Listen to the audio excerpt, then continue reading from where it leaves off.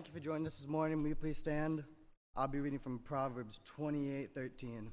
He that covereth his sin shall not prosper, but whoso confesseth and forsaketh them shall have mercy. Brother Beavers, will you please pray for us this morning?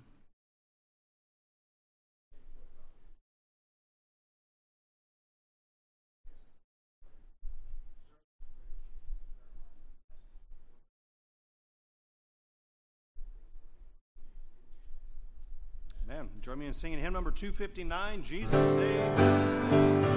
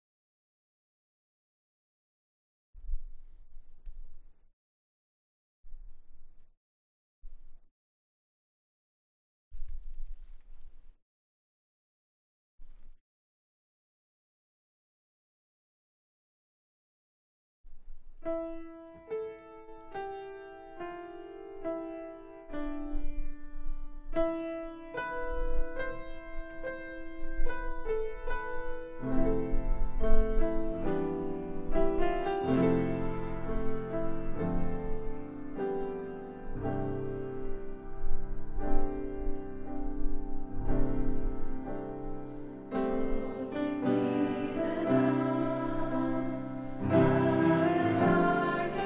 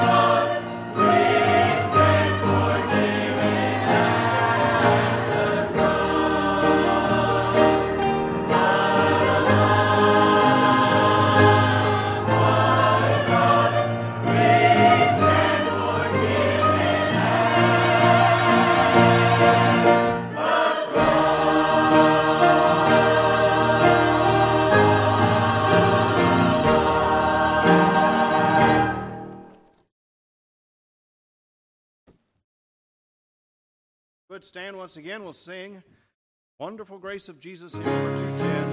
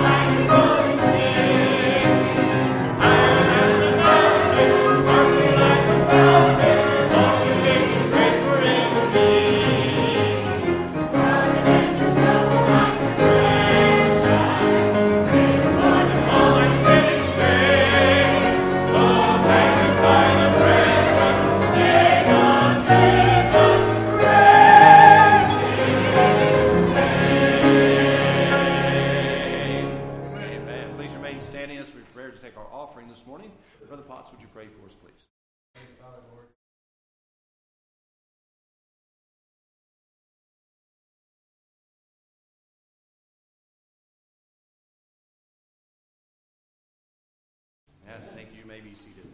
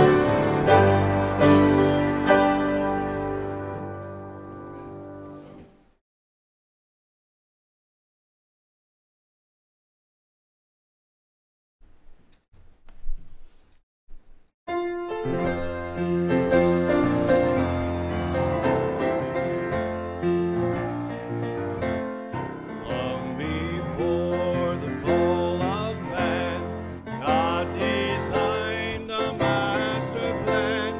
He exchanged the sinner for the sinless one. Jesus left his throne on high, came to earth to bleed and die. He said, Father, not my will, but thine be done. He is mine. He is mine. I am blessed beyond all measure. He is mine. I have pardon full and free through the blood he shed for me. Saved forever I will be. He is mine. Through God's mercy and his grace, he's prepared for us a place. Words cannot describe the matchless beauty there. We will praise the perfect Lamb, King of kings, the great I am. He has made the joys of heaven ours to share. He is mine. He is mine. I am blessed beyond all measure. He is mine. I have pardon full and free through the blood he shed for me. Saved forever I will be. He is mine. I have pardon full and free through the blood he shed for me. Saved forever I will be. He is mine.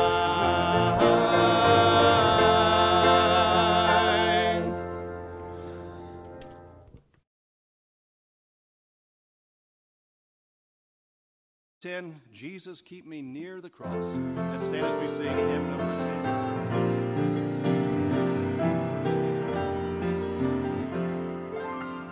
Jesus, keep me near the cross, there a precious fountain, free to all healing stream.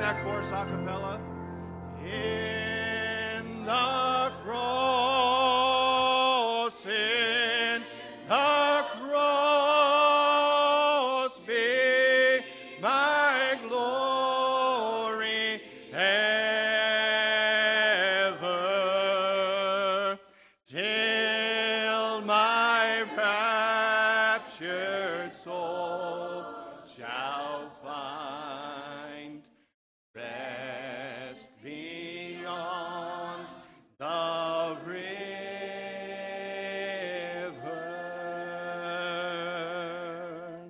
Amen. Thank you. You may be seated.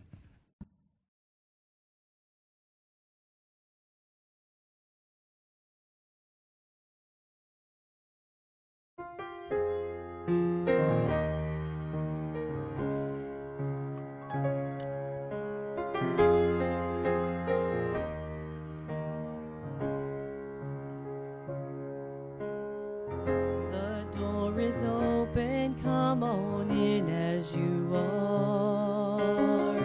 All you need to bring is what remains of your heart. I see the years of fear and pain on your face. Take a step, enter in. You are safe in this place. You're never too broken to belong, never too wounded and never too far gone. And here you'll find Jesus and find your home. You're never too broken to belong.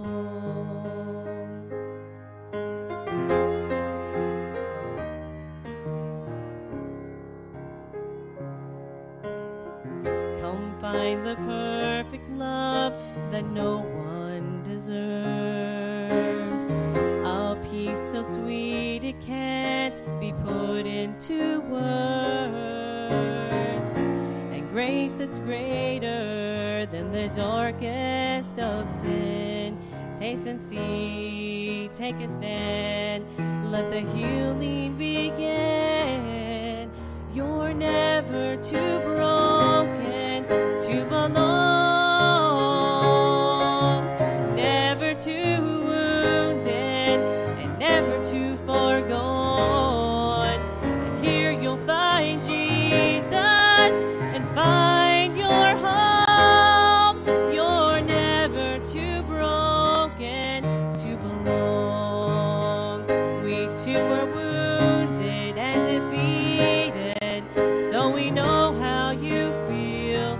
But by the words of our Redeemer, we believe and we were healed. You're never too broken to belong, never too wounded and never too far gone. And here you'll find Jesus and find your home. You're never too broken to belong. You're never too broken to belong.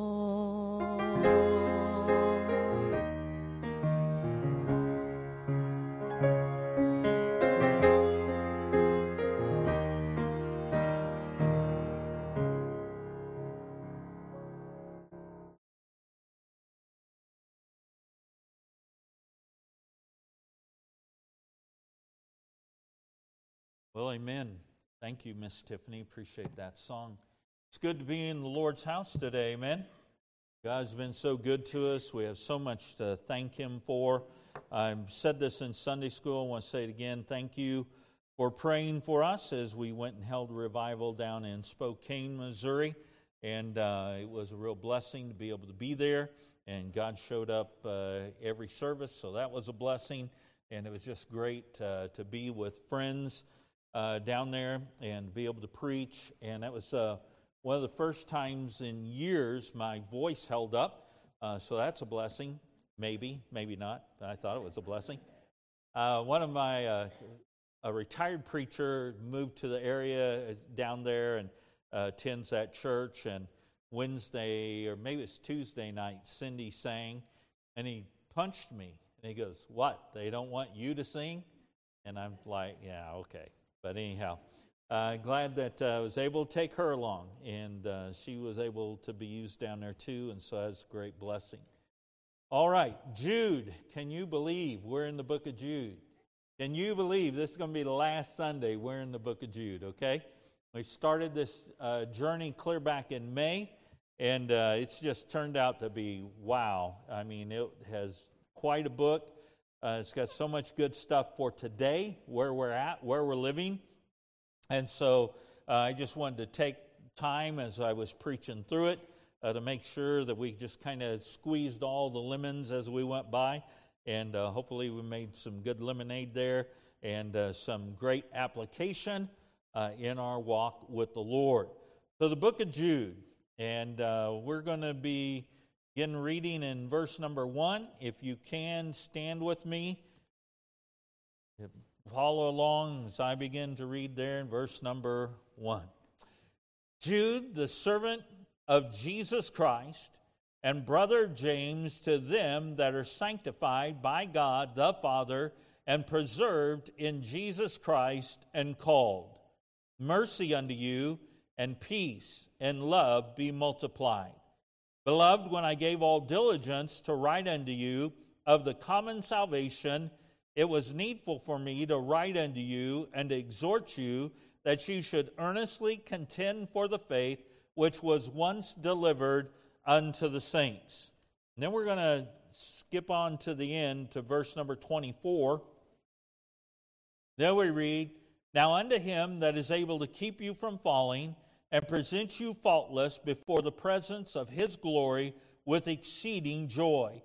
To the only wise God, our Savior, be glory and majesty, dominion and power, both now and forever. Amen. Let's pray. Lord, we love you and we thank you for this time together this morning. We thank you that we can come together in this place and worship you. And Lord, we thank you that we can hold your word in our hand that is just as viable and important today in our lives as it was in the time that it was written. Lord, we'd ask that you would meet with us today, that the Holy Spirit would have power and freedom to move in our lives and our hearts, and that you might be honored and glorified with the outcome. It could be that there's some here without you as their Lord and Savior. And Lord, our prayer is that today they might come to the saving knowledge of Jesus. Lord, I pray for Christians today that we might be challenged and encouraged and desire to walk with you in a greater way. Thank you for our time together. I pray that you'd bless it and use it for your glory in our lives. We ask these things in your blessed, most holy name. And all the people said, Amen. You may be seated. Some of those that I have studied after as I was preparing and preaching these messages, when I was following their outlines and came to the end here, Jude 24 and 25, they've entitled this The Doxology. The Doxology. And so I went ahead, put contending for the faith, the doxology, but then I had to put something in there that I thought was relevant. I put the end, hyphen. But it's not. It is really the beginning. So we come to this doxology, if you would. A doxology is a short hymn of praises to God in various forms of Christian worship, often added to the end of psalms and hymns. If you would take your hymn book, and you don't have to, but if you take your hymn book, you turn to the back, as I did just a little bit ago this morning, and looked up doxology, it'll take you to hymn 155, and there we read, Praise God from whom all blessings flow. Praise him, all creatures here below. Praise him above, ye heavenly host. Praise Father, Son, and Holy Ghost.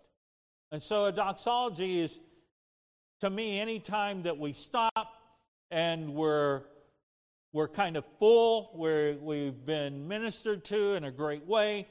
God is so relevant to us that we would stop and say, God, I just want to praise you. I just want to thank you for the great and awesome God that you are.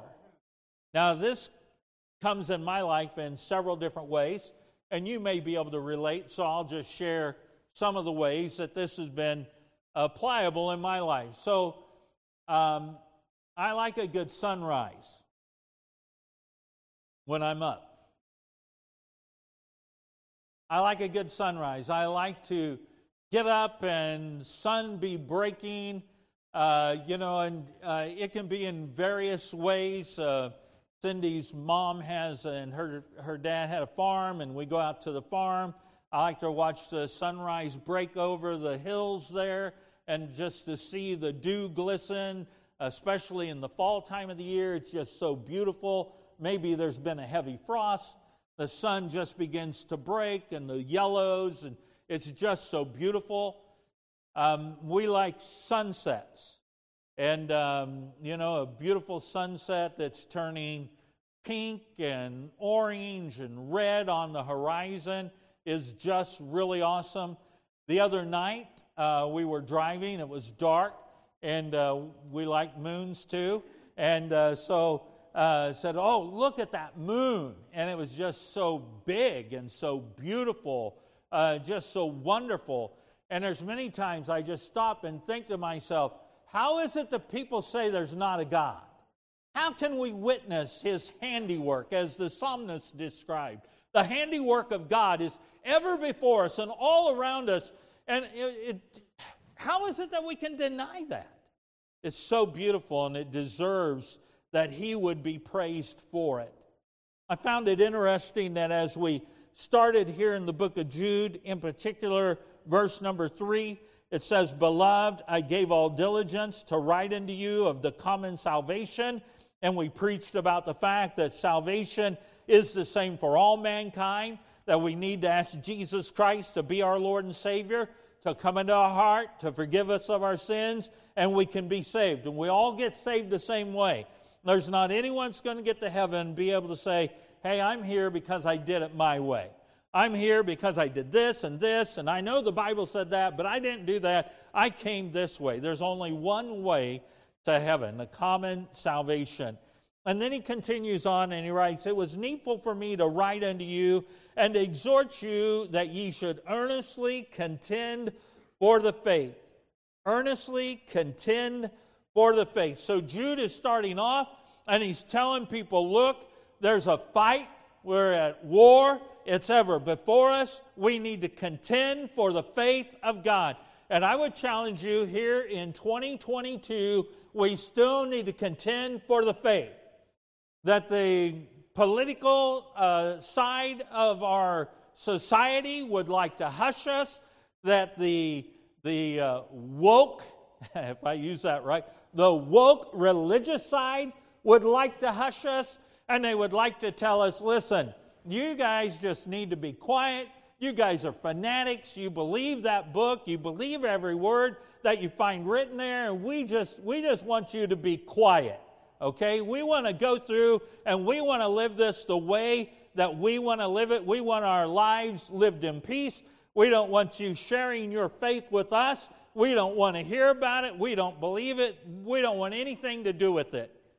And so I found it kind of cool that Jude started by telling us, look, you need to earnestly contend for the faith. And then he didn't stop there. He said, which was once delivered unto the saints. So he tells us what faith it is that we are to contend for, the faith of this book. Amen?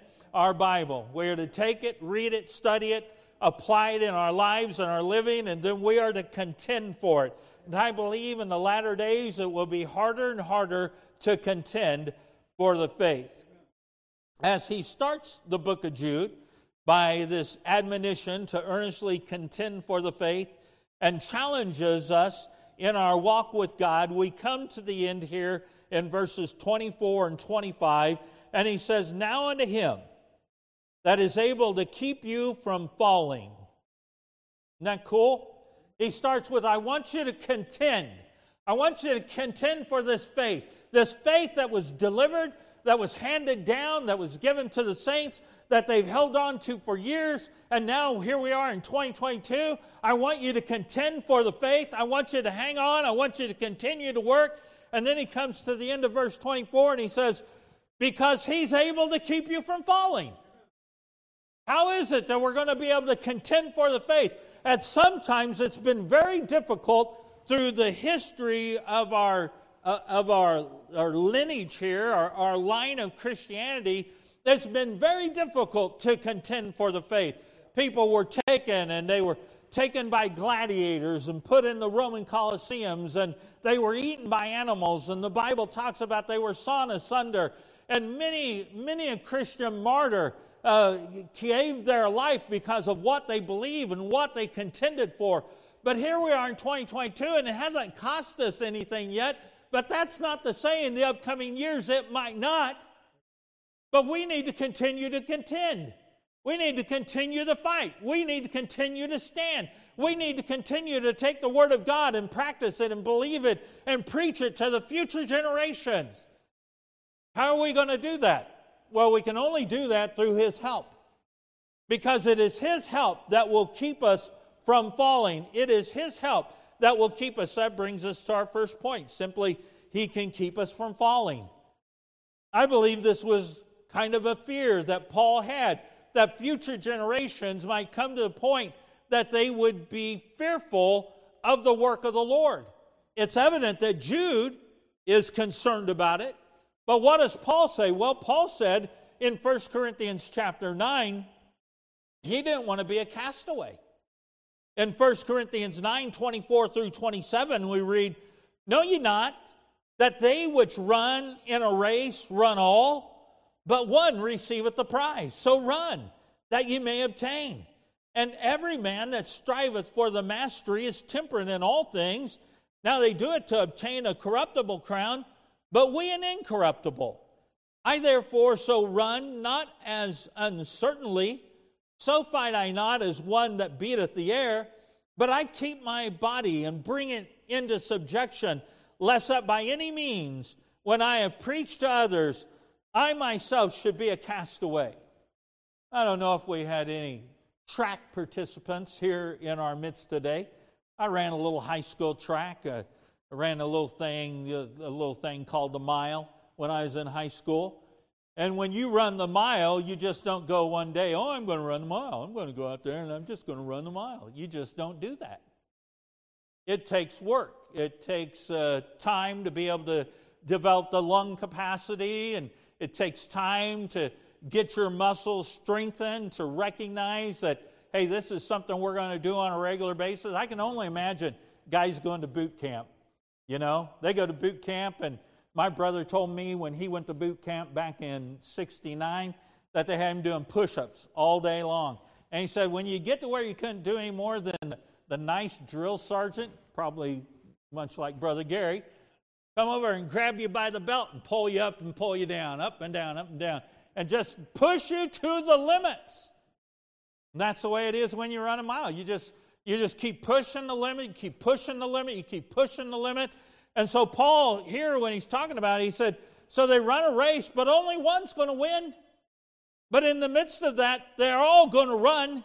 And it says, every man, verse 25, striveth for the mastery and is temperate in all things. And I didn't go weirdo.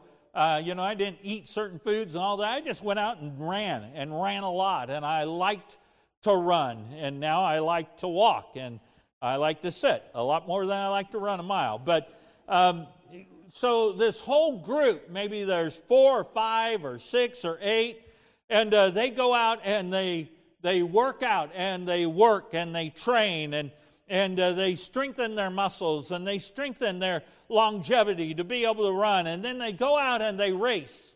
And they've worked hard at it and they race hard, and one man wins. It's a big deal, but they're winning a corruptible crown. They're winning something that's not going to last forever. But we as children of God, we can win an incorruptible crown. Paul was talking about that. He said, look, these guys go out and they run for, and back then it was just like a wreath of grass that they put on their head for a little while. But Paul said, I don't run for a corruptible crown, but we run for an incorruptible crown. First of all, I'm glad we're not really running, that it's a metaphor, okay? Because at my age, I don't want to run a mile, okay? But we can all run a mile. Some of you, I can see, are pretty happy too that we're not running miles. But we need to press on. Just as when you're a miler, and boy, I'm telling you, you get to that third lap. And I remember one of the last races I ran, this kid swam all the time, and it just kind of did this mind thing to me. And I can remember coming into that third lap, I let him be the rabbit and pushed him out in front and kept him going. And we turned into our third lap and come through the corner on the back side, and that's when I went to work and in the race at that point. But I just had this little mind thing going on. But when it came time for the end, I saw the end was near. I didn't go, oh, well, there's the end. I'm going to stop.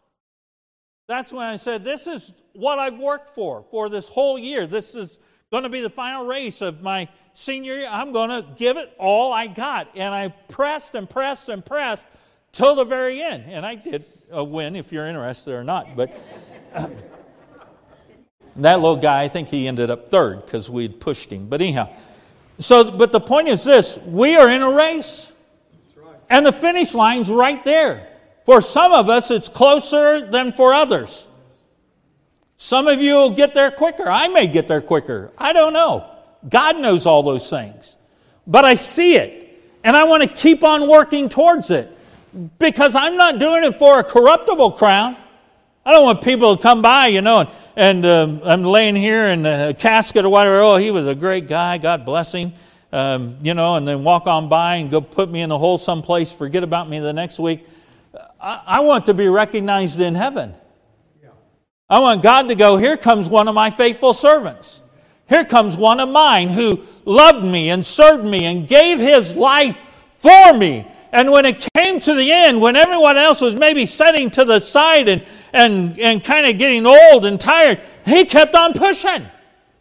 Maybe not with the same fervor and the same fire that he had when he was 20, but he pushed on, he continued on, he worked on. And so we need to continue to strive. We need to continue to work. As Paul said, I don't want to be a castaway. I want to keep myself under subjection, lest I would be a castaway. Christian, we need to continue on. For there's no joy in this world. And we need to realize that we are the light to this world. And that they might see the joy of Jesus in us. And that we might be able to share with them the great peace that comes by having Jesus Christ as their Lord and Savior. Think about those who failed in the Bible. Those who failed. Samson. Man, I'd love to have been Samson. I tell you, I hope when I get to heaven, it's like video room where I can go in, because I want to see Samson. I mean, this guy was unbelievable. He went to a city, and they locked the gates. And so what did Samson do? He picked him up, put him on his shoulder, carried him up on a hill, and left him till morning. Man, he's probably about as strong as Brother Tony back there. Just picked him up, carried him up on the hill, set him down. Think about how fast he was. He caught 300 foxes, put a firebrand between, tied their tails together. That would be fun. Put a firebrand between their tails and set the fields on fire. I'm telling you, he was amazing. He was an amazing individual, but he had one great hang-up. He liked the ladies too much. He didn't respect God enough. He could have been a happy man. He could have picked a wife and been faithful and served God, but he was never satisfied with Israelitish women, and it ended up costing him. We find him at the last part of his life chained to the pillars of the temple of Dagon.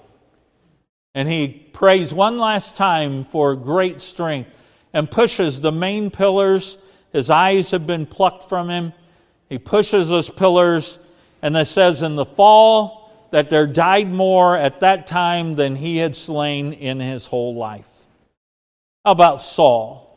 Saul was head and shoulders above all else. Saul was the man's pick. That's the guy we want. Look how tall he is. Look at how handsome he is. Look at the leadership ability in that guy, and they picked him. And it's not long before Saul becomes this embittered individual. He becomes a man that is not happy. David comes upon the scene. Saul should have gone out and defeated Goliath, but he refused. David comes as a ruddy kid. He goes out and kills Goliath. And before long, they're sitting around singing songs that King Saul has killed his thousands, but David has killed his 10,000s. And that didn't set well.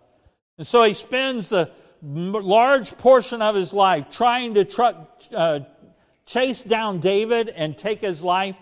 And David, time and again, has opportunity to kill Saul, but he refuses to. And he ends up in a battle, ends up dying. And then David, one of the great men of the Bible, one of the great men of the Bible who God had used in so many great ways. Listen, just because you've been victorious in 30 years of your living doesn't mean that you can't go out tomorrow and ruin it. All his faithfulness to God ends up having an adulterous affair with Bathsheba, falls from grace and brings great dishonor upon him and the entire nation. We need to realize that we are to contend for the faith, and that contending is a daily, regular, consistent fighting. The second thing we find in verse number 24, he says, "And now unto him that is able to keep you from falling and present you faultless." Present you faultless. How is that possible? I'm just an ordinary man. I just live an ordinary life. I want to fight, the good fight. When I accept Christ as my Lord and Savior, I'm no longer clothed in my righteousness, which are as filthy rags, but I am clothed in the righteousness of Jesus Christ. I'm now clothed in a white raiment that is for all saints, all those who have accepted Jesus Christ. They get that same white raiment. It's not based upon us, it's based upon His righteousness. He has justified me. He now sees me as being just in a legal sense, and I've been declared innocent in the highest court of the universe. Not in the land, but in the universe. He will glorify me. I will be made incorruptible. I will be visibly faultless in my covering. I will be legally faultless in God's verdict and physically faultless in my glorified body, and all by the grace of God.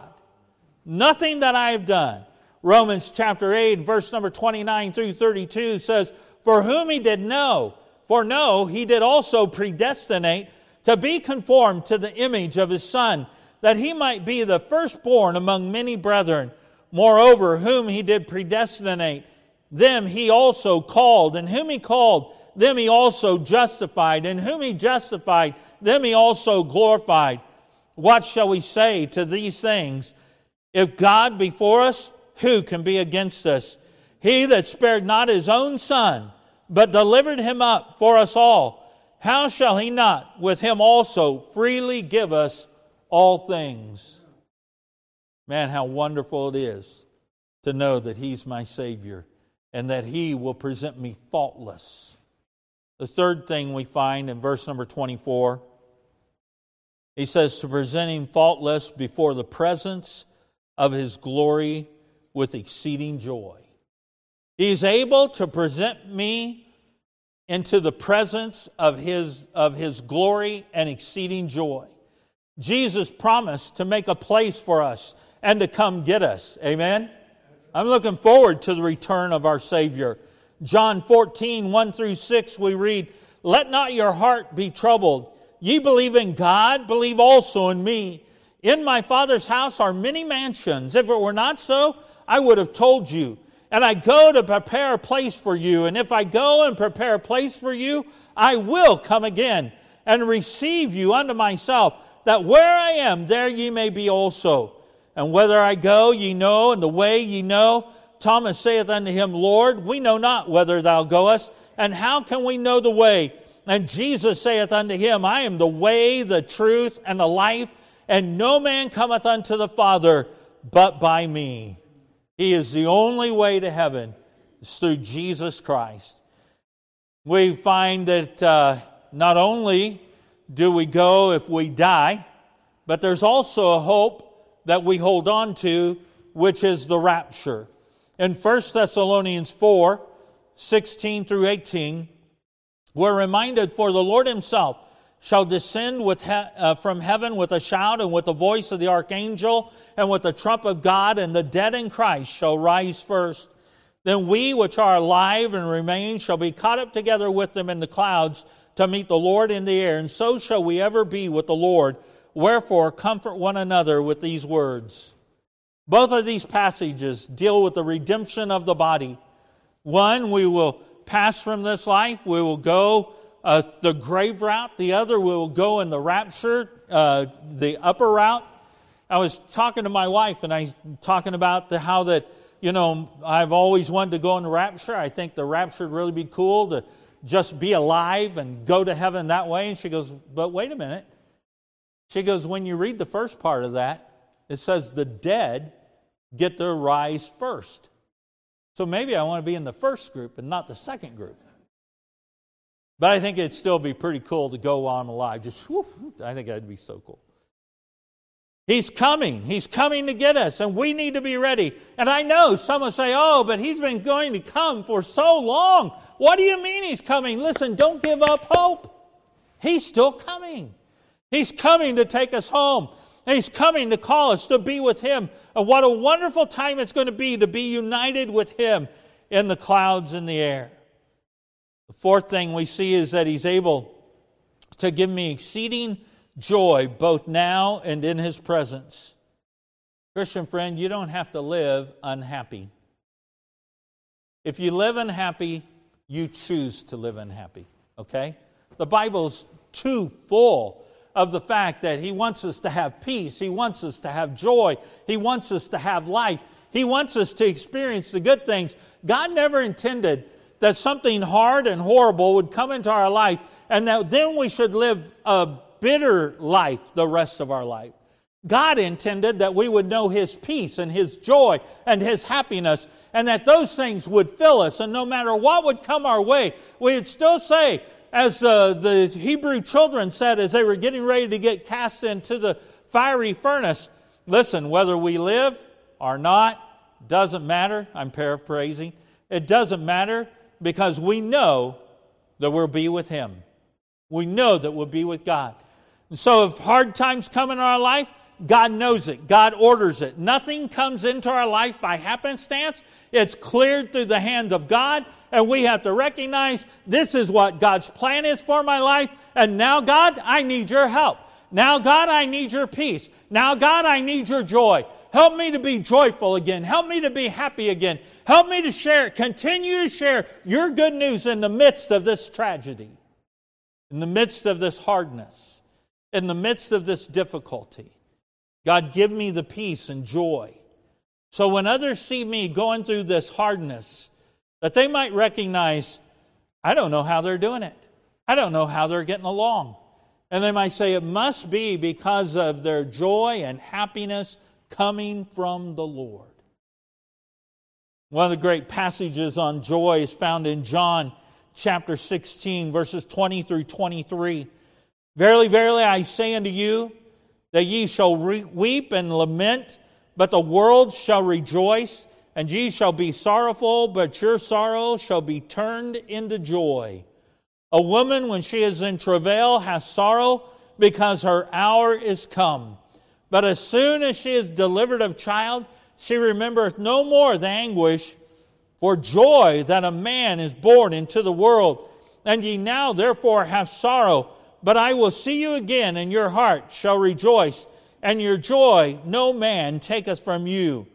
And in that day ye shall ask me nothing. Verily, verily, I say unto you, whosoever shall ask the Father in my name, he will give it you.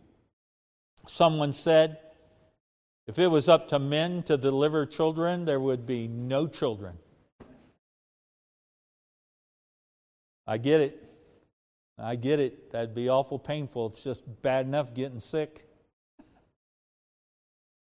But women go through the anguish and the travail of childbirth. And it's almost the second that they hold that new life, the joy is there. Look at my son or my daughter. Look at this great gift that God has given me. The trials and all that led up to the birth of that baby are soon washed away. It's always amazing to me, and we've seen many after the birth of a child, and you know they're in pain, and they're still healing, all those kind of things, and yet to see the joy and the happiness, especially on the mother's face. Maybe it's because they're out, you know. They're out. Thank goodness they're out. But I would say it's because of the little life that they hold in their hands. What a wonderful, joyful thing. Happiness is not the same thing as joy.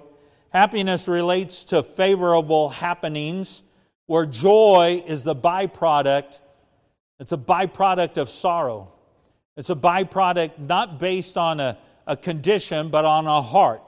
It's a condition that the heart has been, that it has produced by God when He turns our sorrow into joy. If He turns our sorrow into joy, then sorrow is the stuff our joy is made of. That's pretty cool when you think about that. So I have a preacher friend. He's preached here before, Dave McCracken. I know a lot of young preacher boys think to themselves, man, I wish I could preach like Dave McCracken. I kind of fell into that group once before. And then I sat down and I figured out what made Dave McCracken the preacher he was. Well, I'm telling you, that man's known sorrow. His wife was almost killed in a car wreck, I think twice. She suffered through breast removal and cancer. He's had one tragedy after another tragedy after another tragedy. God has taken him through those tragedies and made him the man that he is through great sorrow. So if you say, well, man, I want to become a greater servant of God, just be careful. Sorrow might accompany that. Because God's got to, if you would, break us down to make us more usable in His hands. And more joy is seen as we walk through those dark valleys, those hard places, and we've been crushed. And His joy comes forth out of our lives to show to others that there is hope. You can go through these horrible, tragic things, but God will hold your hand. He'll take you through, and you can come through victorious. How is it all possible? Well, he ends with verse 25. To the only wise God, our Savior, be glory and majesty, dominion and power, both now and ever. Amen. So how is it possible? It's possible because of who He is. Because of who He is. That's what we get here. Well, who is He? Well, He's the only wise God. He is the only wise God. There is none that would compare to our God. None. I don't care who you are, what you think, or what God you worship. There's only one God, and we worship the only wise God. He is our Savior. Savior. He saved us from our sins. Heaven's our eternal home. Then there's another point, because of who He is, because He's glory and majesty. His glory and majesty. He is King of kings and Lord of lords. He will return there in Revelations as He comes to establish His 1,000-year reign. And on His thigh and on His vesture will be King of kings and Lord of lords. He is our only wise God. He's our Savior because of His glory and majesty and because of His dominion. His dominion. This last week, the world mourned over a queen that had dominion over England for a certain amount of time. But listen, our King will never die. He has had dominion. He will have dominion. His is dominion from now and forevermore, from beginning to end.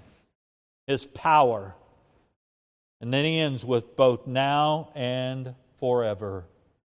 Why should we contend? Jude, why is it that we should contend? Why is it so important that we contend for the faith, that we put up the fight? What is this all about, Jude? What are you trying to say? And Jude comes down to the very end and he says, because it's necessary. If the word's still going to be proclaimed, if Christians are still going to be saved, if people are going to continue to grow and to come to Christ, then you must be faithful. You must contend with the lies. You must point out the truth. You must stand faithful by Him, because you can't do it yourself. You can't do it yourself. But you can do it with the help of our God and our Savior, Jesus Christ. Lord, we love you. We thank you for your goodness and your love to us. Thank you for the truth of your word. Lord, I pray that we would be faithful in contending for the faith. That it wouldn't be something that, well, I'll let someone else do it. I'll let the staff do it. I'll let someone else worry about it. God, I pray that in this day and age in which we live, we recognize that there's a great need for Christians to stand for the truth, to stand for what is right, to stand for the truth of the Word of God. Help us to be those who will stand in the gap. We contend for the faith, and that we be faithful to it until you call us home. We love you, and we ask it in your blessed and most holy name. Amen. Would you stand with me today? Lord's spoken to your heart. Encourage you to come, whatever your need. Altar's open. I'm going to sing Just As I Am. God's spoken to your heart today. Would you come? Just as I am, without one plea, but that thy blood was shed for me, and that thou bidst me come to thee, O Lamb of God, I come.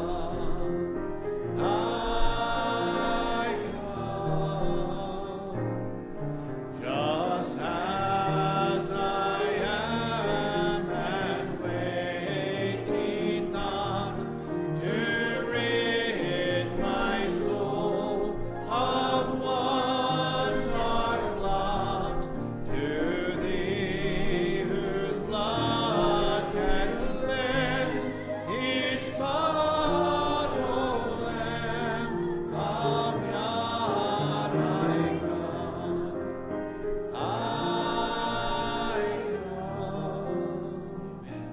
It's good to be in the Lord's house today. I'm going to have Brother Beavers come with our announcements.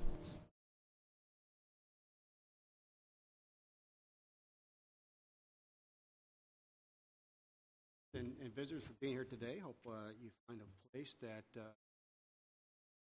ministry. Passion to Pirate began Wednesday. If you have any more questions, Foster is the point of contact for that. After the afternoon service, to be a quick a meeting. Talk about the sign. Talk about our moving forward with the Sunday afternoon or late Sunday service. Ready for that. Also at that meeting, following that would be discussion for those going to the men's recharge. And it's great to see the next generation come out. The sons going with their fathers. There's a great battle for the minds of the men, generations to follow. So really great to see them in that. So the ladies will have a meal Friday, September 23rd at 5:30, and then September 25th we have a special guest. Lots to look forward to. Jay, can you